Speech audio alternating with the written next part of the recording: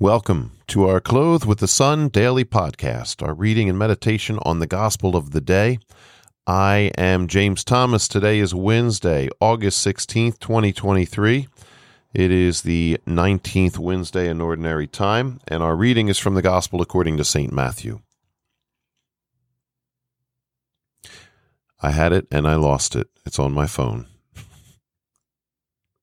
And that doesn't want to cooperate. All right, here we go. From the Gospel according to St. Matthew. Jesus said to his disciples, "If your brother sins against you, go and tell him his fault between you and him alone.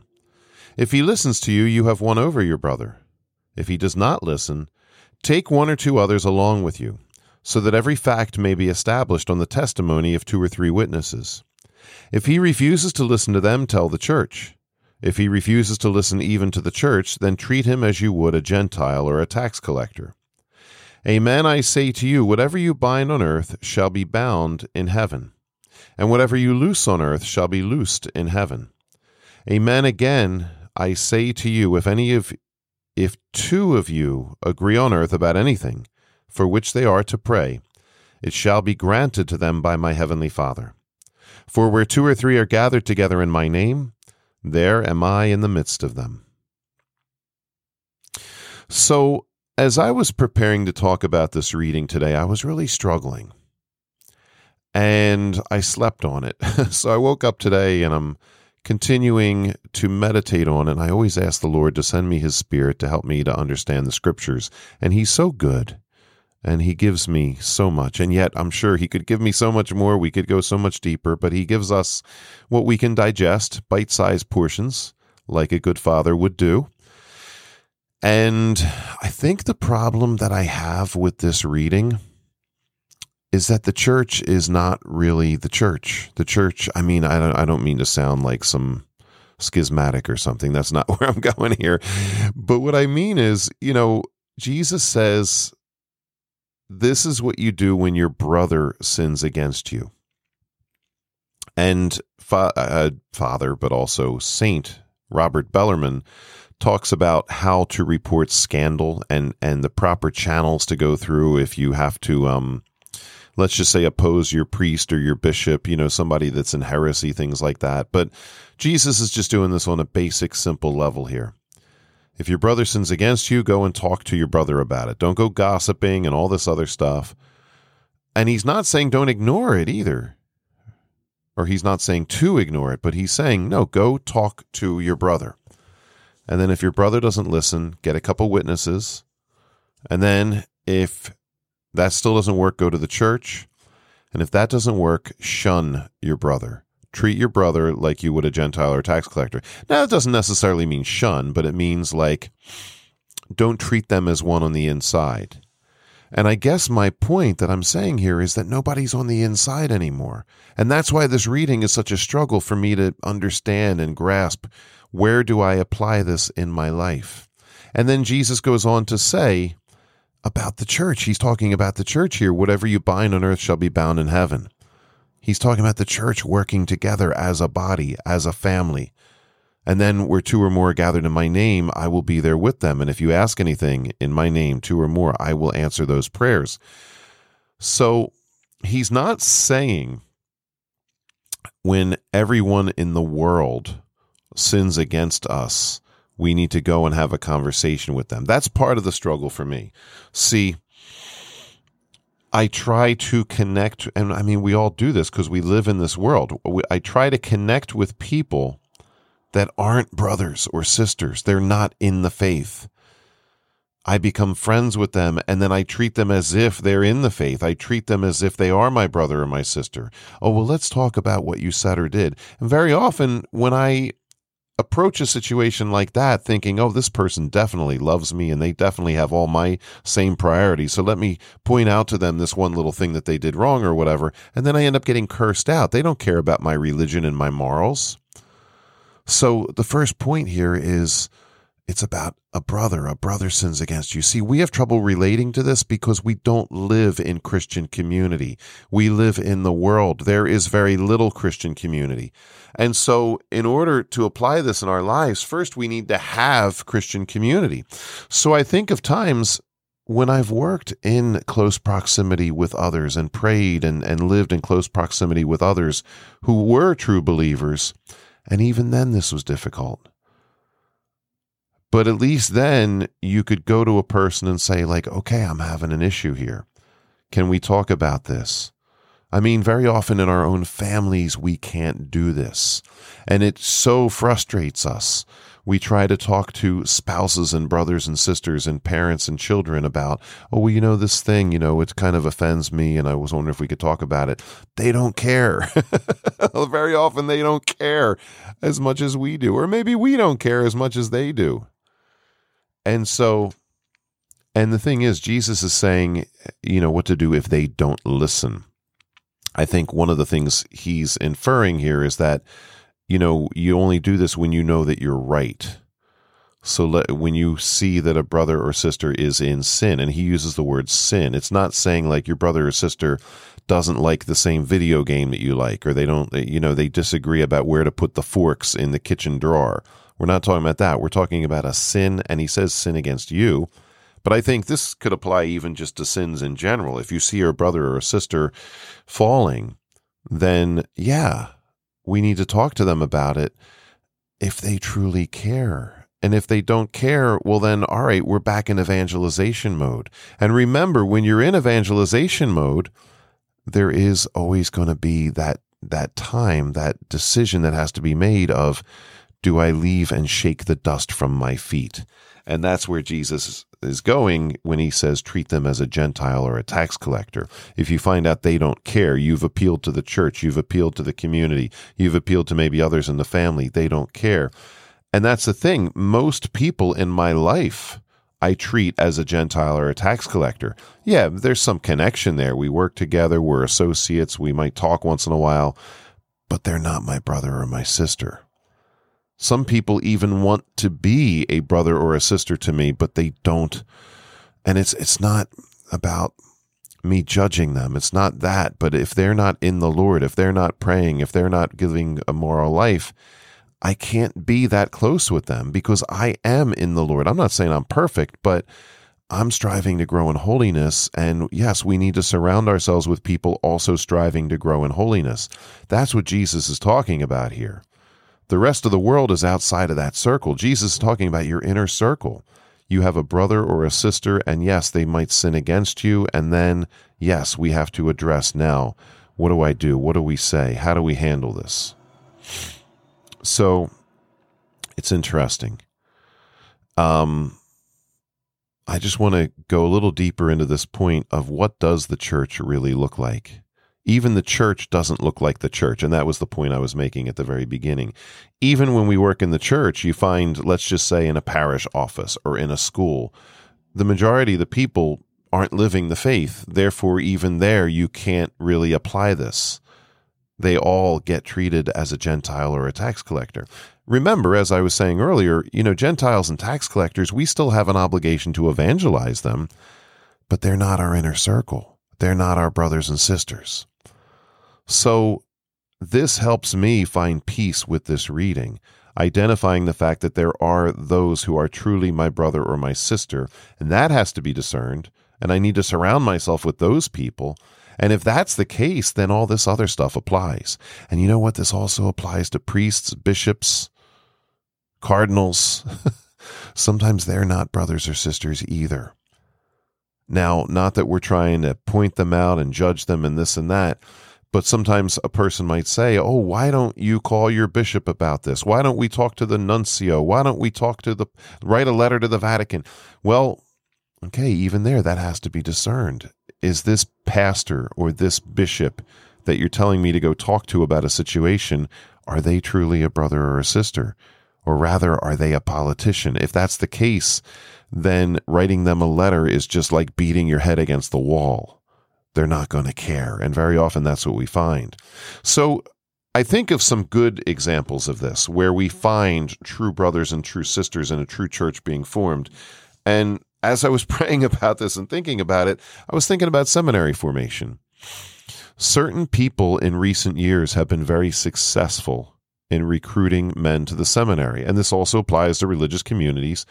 And it's those who form a genuine community, those who form a community of brothers and sisters. That means the person forming has to first be that brother or that sister, and then they gather them together. And then, and it's just amazing to me when I think about, I mean, I'll give you a great example. Archbishop Chaput, when he was in Denver. Now, Philadelphia, I know it was a different scenario, and I think Archbishop Chaput is a very good man, a good bishop. I've had the privilege of meeting him a couple times, and yes, he's a very good person. He truly is a brother in the faith. He truly loves the Lord. But I think of just the stories, and I'm not from Denver, but I think of and I visited Denver once or twice when this was going on. But when he became the Archbishop of Denver, he brought everything together on one campus, first of all. So just physically regarding buildings, he brought it all together. The bishop's residence, the chancery, the seminary dorms, and there were also smaller houses of formation. So they were all there together, and he was regularly there among them, and he would do young adult nights. And so he was definitely a man of community, bringing people together. And then he, like a number of other bishops before him, decided to try this new idea, which hopefully in the church is happening more and more. I know in the past, even in the recent past, it wasn't happening. What I'm saying is seminary formation. Seminary formation 500 years ago, established by St. Charles and then many other Trent reformers, what they did was they established seminaries. And then the numbers went up because the seminaries were great. They were successful. And then you had these large seminaries. St. Charles Seminary in Philadelphia in the 50s, let's just say, had over 600 men in it. Okay, that's not a small community, but it's different because it's a Catholic culture that produced that. That was part of that. So in this Catholic culture, they have these huge seminaries, and it was a seminary in the model of St. Charles and the Council of Trent, where there's just tons of guys, and they're going to school, they're being formed, they're praying, they're all having their liturgy, the hours together, mass together, meals together. Very often they didn't even go home because the whole community's right there. They would do sports together. There's a big community there. And yeah, that's, for many of us Catholics, this is what we're used to in the past century. Yeah, we remember a time when the church was huge and everybody was on board. Okay, then that all fell apart. But in many cases, we still have the same model of seminary. And what happens is guys get lost in the shuffle because it's no longer a Catholic culture. It's no longer a place where everybody's on board. You have formators, you have priests, you have even lay formators who some are liberal, some are heretical, some are politicians, some are even pedophiles, some are, sexually deviant, whatever. You have all that going on. Then you got the men in the seminary. Some of them are sexually deviant. Some of them are very liberal, pretending to be conservative. Sometimes it's a liberal seminary where they're pretending. Did I just say that? I don't know. They're pretending to be one or the other. Oh, our formators are liberal. Let's pretend to be that, even though I'm conservative, and vice versa. So there's not honesty. There's not openness. There's not brotherhood in that situation. So what did Chaput and some of these others do? They had this idea. And like I say, I hope to see this more and more, of small houses of formation where you take some of your best priests, you put them in charge of these small houses, you keep them connected to the larger community and the bishop, but in this small house, there's openness, there's honesty, there's praying together, living together, studying together, talking, and even just having relationships with people outside the house where we are promoting healthy relationships with men, with women, with family members, etc., and everybody's on board together. And in a situation like that, you have friendship forming, true friendship in the Lord. So there's lots of encouragement, but there's also lots of fraternal correction, where Jesus' words in the gospel today are very much applied. And guess what? When they've made these changes to, let's just say, for example, the smaller houses of formation, but also bringing things together, the chancery being connected to the seminary, being connected to the bishop, being connected to some of your best priests, your best lay people, young adults coming around to pray together. When that happens, the numbers shoot up. The numbers go through the roof. Suddenly now everybody wants to join the seminary. Why? Because they know in their hearts this is the church. Isn't it an amazing thing? We live in a day and age where everything's falling apart, and yet all you have to do is do things right. go back to the model that our Lord gave us. A true community that involves praying together, loving each other, having fun together, but also challenging each other morally. And yes, if people don't want to be part of that, then okay, we shun them. See, we're afraid to shun people because we're afraid to lose their money. And we're afraid in a parish of 4,000 families that, oh no, if I actually have requirements for confirmation, I might lose some of the kids and our numbers might go down to 3,000 families. Well, we're disobeying our Lord if we're simply just trying to hold on to the numbers and losing the authenticity of the faith. And you lose everything. When you favor quantity over quality, you lose everything. So another example is Bishop DiMarzio when he came to Camden in New Jersey, South Jersey. He founded a little building, little house of formation. It was a former convent right next to a high school, and he called it the Nazareth House. And he put some of his best priests in there, and he said men can come here and live if they're discerning of vocation, but also it was a place for the seminarians to gather when they weren't at the seminary. And even the young priests would continue to come around and hang out and have meals and do holy hours. And in like 2 years, the number of seminarians went from 8 to 32. And then he was transferred somewhere else. And then they shut down the house. Right? But this is how it works. So this gospel reading, like I say, getting back to this gospel reading, the reason I struggle with it is because there's certain things that are the foundation of this reading, certain things that are meant to be understood that aren't there. And that's why we wrestle with Jesus's words. Okay, who is my brother? How do I correct my brother? Well, it's because we don't have brothers. It's because we don't have sisters in the Lord. We struggle so much, and I know so many of us that people that I love in the church, we struggle just to have those one or two people in our lives that are actually truly brothers and sisters in the Lord.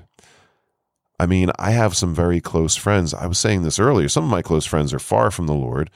And there I have to recognize that, all right, this isn't a true brother, but I still, maybe want to have this person as a friend, more loosely speaking. But sometimes even people that want to pray with me, even people that want to be really close with me, they disagree on a major moral teaching. Or maybe they're not in church every week, or they haven't been to confession, or that, they don't believe in the need to repent from sin. And all right, there's only so much I can do there as far as having a spiritual relationship. There's only so far you can go. So first, that needs to be established. And then from there, we live the words of our Lord, where we challenge each other. I can think of certain people in my life that even challenge me on things that maybe in the past I didn't think were such a big deal. People that might challenge me on the kind of language that I use when I talk, or do you need to have that second or third drink? Why can't we just enjoy ourselves, etc.? So I'm confessing a little bit here by saying those things, but it's so good to have people in my life where they look at me, they know I love the Lord, they know I'm trying, and then they see some faults. One person said to me recently, you're a very kind and good person. Well, thank you. That's very nice. But this person said, is it possible that maybe you could be a little bit more gentle? And I'm like, yeah, that's huge. That's awesome, because I tend to be a little rough in the way I deal with people sometimes. And it's not meant to be uncharitable or demeaning or anything like that. It's just, I have a little bit of a rough nature. Maybe that comes from my dad was rough with me, and other people, coaches and teachers over the years have been rough with me. So I tend to be rough, let's just say, with my own students and people that work under me. So it's important first that we have brothers and sisters in the Lord. And then it's very important that then we follow our Lord's words of helping each other to grow in holiness. And when we do recognize this person is outside of that sphere, okay, this is not my brother or my sister. I can still maybe have a looser friendship with them, but that needs to be recognized. That's not somebody I'm going to go to for moral advice. That's rather someone that I can still love and pray for. And, there's still so much value there to every person. We can encourage each other. We can still learn from each other. So as we go forward, we strive to form Catholic community. This is one of the greatest challenges of our day and age. And we recall the words of Pope John Paul and Pope Benedict constantly talking about communio. The church is communio. It's a family. It's not a business organization. It's not a political organization. It's not a social justice organization, a social outreach. It does some social outreach. It does have some business. But, the politics, that's another whole thing. We could preach 5 more sermons on that. But the church is meant to be a family centered on the Eucharist with Mary as our mother. God the Father is our Father. The Holy Spirit is the life blood. Blood is thicker than water. The Holy Spirit is thicker than blood. And the Holy Spirit binds us together. So we ask the Lord for each of us in each of our lives, show us community, bring us together, give us the support and the strength that we need. Anyway, have a great day, everybody. God bless you.